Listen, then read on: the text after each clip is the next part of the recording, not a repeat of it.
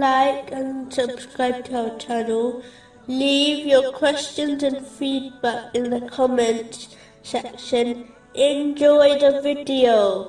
Continuing with the last podcast, which was discussing chapter 9, verse 15. And Allah is knowing and wise. Allah, the Exalted, possesses infinite knowledge of all things, and their real nature, and acts according to His infinite wisdom in a perfect manner.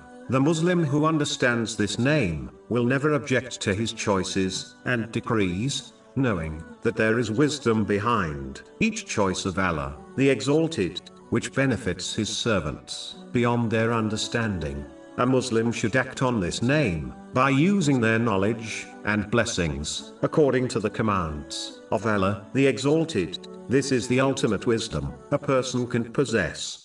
Moving on to chapter 9, verse 16. Do you think that you will be left as you are, while Allah has not yet made evident those among you who strive for His cause, and do not take other than Allah, His Messenger, and the believers as intimates?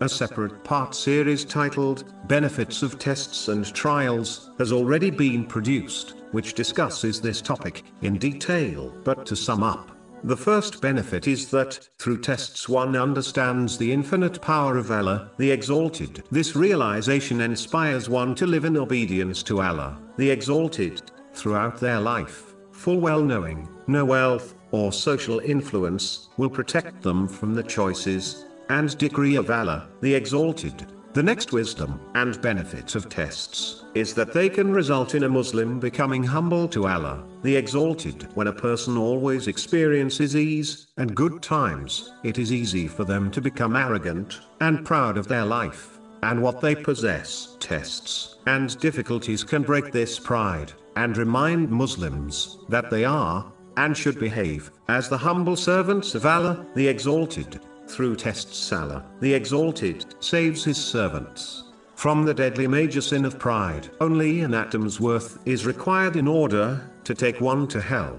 This is confirmed in a narration found in Sahih Muslim, number 265. Another wisdom behind tests and difficulties is to encourage Muslims to adopt true sincerity in their actions, meaning to only perform righteous deeds in order to please Allah, the Exalted. This is because a Muslim experiencing difficulties understands that the only one that can aid them in their moment of need is Allah, the Exalted, and that He will only respond to them when they possess sincerity